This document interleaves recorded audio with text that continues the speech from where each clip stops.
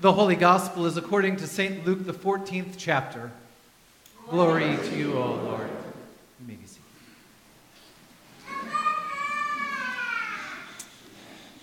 On one occasion, as Jesus was going to the home of a leader of the Pharisees for a meal on the Sabbath, they were watching him closely. And when Jesus noticed how the guests chose the places of honor, he told them a parable. When you're invited by someone to a wedding banquet, do not sit at the place of honor in case someone more distinguished than you who has been invited by the host. And then the host who has invited both of you will come and say to you, "Give this person your seat." And then, in disgrace, you will start to take the lowest place. But when you are invited, go and sit at the lowest place. And then when the host comes, he may say to you, "Friend, come, sit higher." And then, in front of all who are at the table, you will be honored. For those who exalt themselves will be humbled, and those who humble themselves will be exalted. He also said to the one who had invited him, "And when you have a luncheon or a dinner, don't invite your friends or your siblings or your relatives or your neighbors so that they might invite you in return and then you would be repaid. But invite the poor and the crippled and the lame and the blind. And you will be blessed because they cannot repay you. For you will be repaid at the resurrection of the righteous." This is the gospel of the Lord. Praise to you, O Christ. Grace and peace to you in the name of our Lord Jesus Christ. Amen. As many of you know, my family, my wife Rachel, my two girls, Emily and Eliza, we just got back from a 2-week trip to Germany, and that was made possible because Rachel found discount tickets. And discount tickets equal discount seats.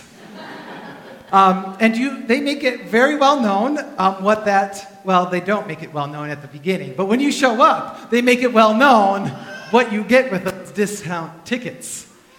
And so you're paying for your bags, and you don't get to choose whatever seat you want. You have to pay for every little thing. And so you walk onto the plane, and they say, "What's your ticket number?" And you say, or seat number, and I don't know, 500B, and so, "Oh, you're in the back."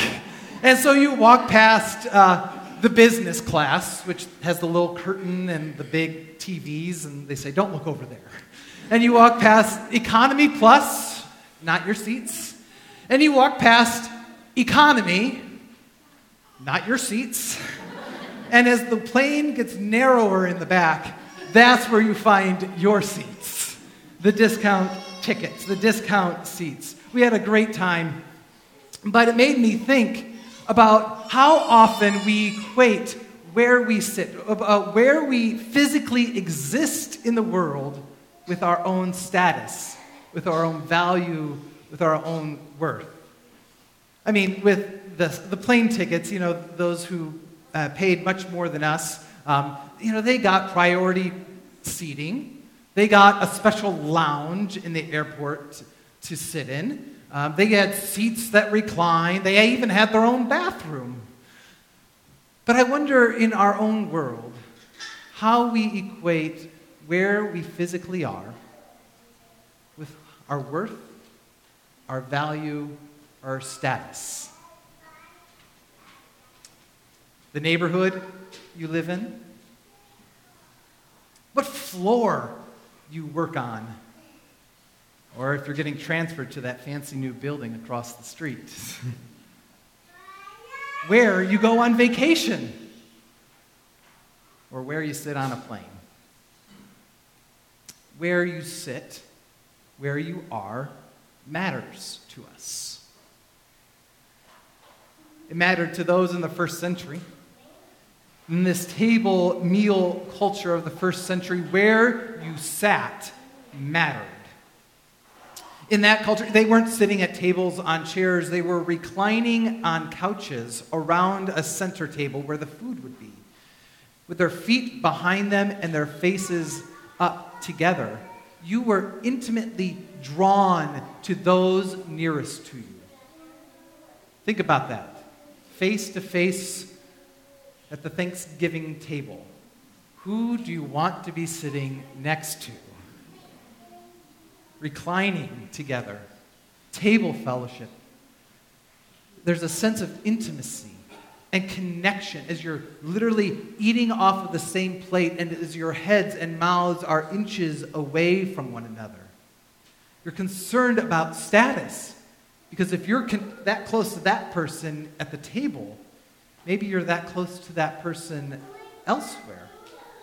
And so you want to be close to those who are distinguished, those who are dignified, those who have power and influence in the world. And for the Pharisees, and for that culture, those who are deemed clean. Clean in front of one another, and clean before God. Because if you shared table fellowship with those who are unclean, perhaps your own relationship with God was in question. Jesus comes in and sees them bickering and elbowing and fighting for position.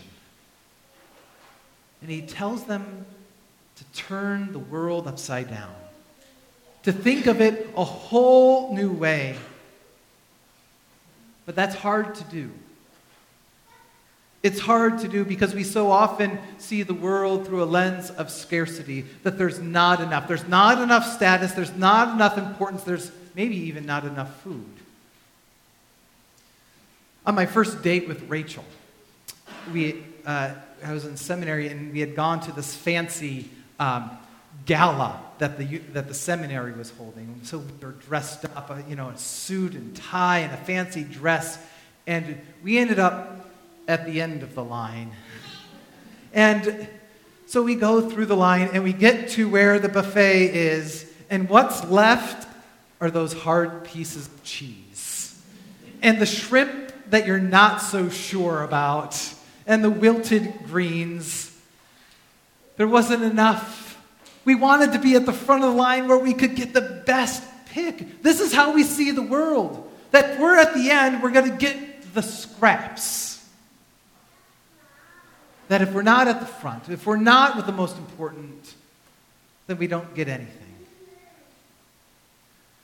Jesus comes and tells this parable about a big reversal, about how Jesus comes to turn the world upside down, that those who exalt themselves, those who put themselves first will be last, and those who humble themselves, those who make themselves servants for the sake of others, will be raised up. Sitting in the discount seats on this plane, people were eager to get off. And so we're sitting there and, you're at the gate and the doors open way at the front. And people, they're up and they're jetting for the front, trying to get up there as quickly as possible. And so I'm sitting there kind of annoyed. I have to admit, I was annoyed. It's like, if everyone just took their turn, it would be fine. We're only going to save that much time. And as the people behind me are rushing forward, they didn't have another flight to catch. It was 5 o'clock in the morning. And so as we're sitting there, all of a sudden, people have been passing us, and I notice that there's a door in the back. Yes! And now we're being ushered out the back door, too. And I was gloating. Humble, exalt yourselves, you'll be humbled. I humbled myself, I was exalted. Right? So often, when we hear these words of Jesus, We think that when we exalt ourselves, that somebody else will be humbled, and if we're going to humble ourselves, somebody else will be exalted, that it's a zero-sum game, that we all can't be exalted together. We think that if someone raises to the top, someone is brought down low. You see that there's a commercial that's going on TV right now, a Gatorade commercial, just as sports season is gearing up for this fall. That's called "Make Your Rival Your Fuel." It's a compelling commercial where it has people dedicated and determined in their sport, always looking into the eyes of their opponent, and says, if you don't work hard enough, they're going to beat you. So use them, beating them, as your motivation for achieving your own strength, achieving your best. It's about exalting yourself, about making yourself better only because someone else isn't as good as you. And what happens when we live in this way, that in order for me to be exalted, someone else must be humbled, is that those who find themselves in the cheap seats of life, whether by systems of inequality or brokenness in their own lives, those in the cheap seats are discounted, not valued or given worth.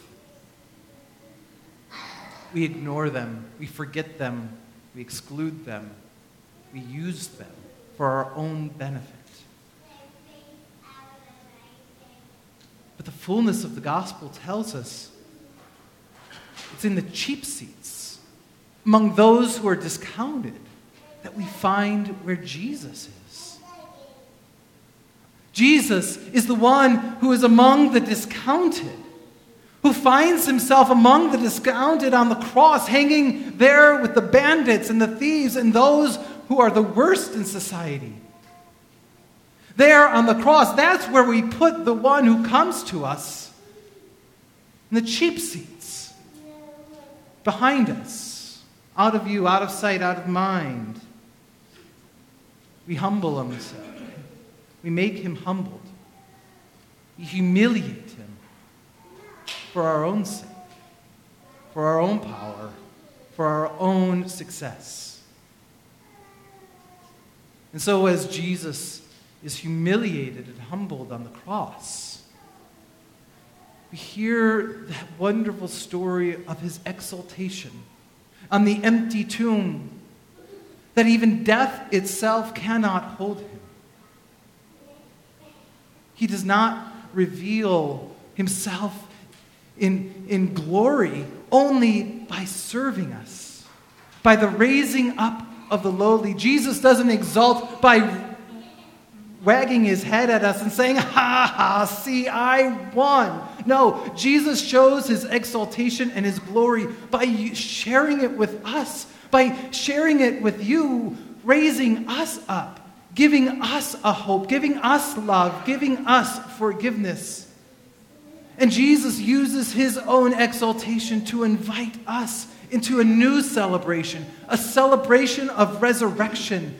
Jesus doesn't just give the invitation, but as I told the children, Jesus himself is the invitation. Jesus is the invitation of God into a new relationship, a relationship for the sake of intimacy and connection. And a relationship not simply that we might be fed, but that our lives might be transformed. An invitation that draws us nearer and nearer to God, but also to one another. God's invitation is a desire for intimacy and connection with those who have gone astray, with those who are broken, with those who find themselves in the cheap seats wondering where this life is taking them. We are invited to the table. And at the table, we receive a word of love and of worth, no matter where we've come from. When we get this invitation, when our faith and our hearts feel it deeply, We're like those children jumping up with joy, surprised at being a guest at the table of our God, regardless of our status, of our physical existence, or even our religious uprightness. Can you imagine not needing to be concerned about these things? About being set free from all of that? What new possibilities might there be in our lives, in our relationships, in our work, in our families, in our country, or in the world, if we were truly free from our identity, our own working and striving for our own status because we know of our identity in Christ? We saw a picture of it yesterday at the U.S. Open. Did anybody see this? There were two women's players, Naomi Osaka and Coco Gauff. Naomi Osaka is the number 1 ranked women's tennis player in the world. She's phenomenal. Coco Gauff is an American 15-year-old who had a run at Wimbledon earlier this summer and had won 2 matches at the U.S. Open, really quite a feat for a 15-year-old. And so they were matched. This 15-year-old was playing the number 1 player in the world, and it went quite quickly. The 15-year-old lost in 2 matches, 2 sets, and was just, in front of the world. And after the match, the number 1 player, Naomi Osaka, comes over to Coco Gauff and says, "Come have the interview with me." The interview that's reserved for the winner. She says, "Everyone's here for you." And Coco Gauff says, I don't know if I can. I'm just going to cry. And Naomi says, "It's better to cry here than in the shower. Come." And they did the interview together. This is what kingdom living looks like. Even in her exaltation, Naomi raised up this young phenom player who will make waves for years to come, but raised her up out of her humbleness and gave her, not gave her, but identified her value and worth in spite of her losing, and shared the space for the winner with her. What would it look like if we could share that with others? If we raised one another up together in our own exaltation, in our own glory, in our own love, in our own lives. If we could do that, every table, every interaction would be a time to recline with the divine, a connection with God's grace and love, every interaction, every situation. It's what gathers us here with those who are next to you, sharing this space together. This fall, we want to invite you all into further invitation, into further meal and connection with one another. This fall, our long-range planning team is having a series of what we're calling Tables for 8. It's a time and a place to come together at a table around a meal, to grow in our intimacy, in our connection, in our relationship with one another, and to hear what God is doing in our lives, expecting that God will show up as we gather with one another. It's a time for us to recline and be in relationship with one another. And so I invite you to take a look at the announcement in the bulletin and consider whether this is something that you can participate in throughout this fall in this experiment to see what God is up to here at Good Shepherd. And even if you can't come to those, here, every Sunday, there's a place for you. Here, every Sunday, there is a seat for you that doesn't cost a thing, that requires nothing from you. A place where God is giving you everything you need as we dwell and gather around the one who is glorified, the one who is risen, the one who loves and invites and shares all that is needed. Come, all are welcome.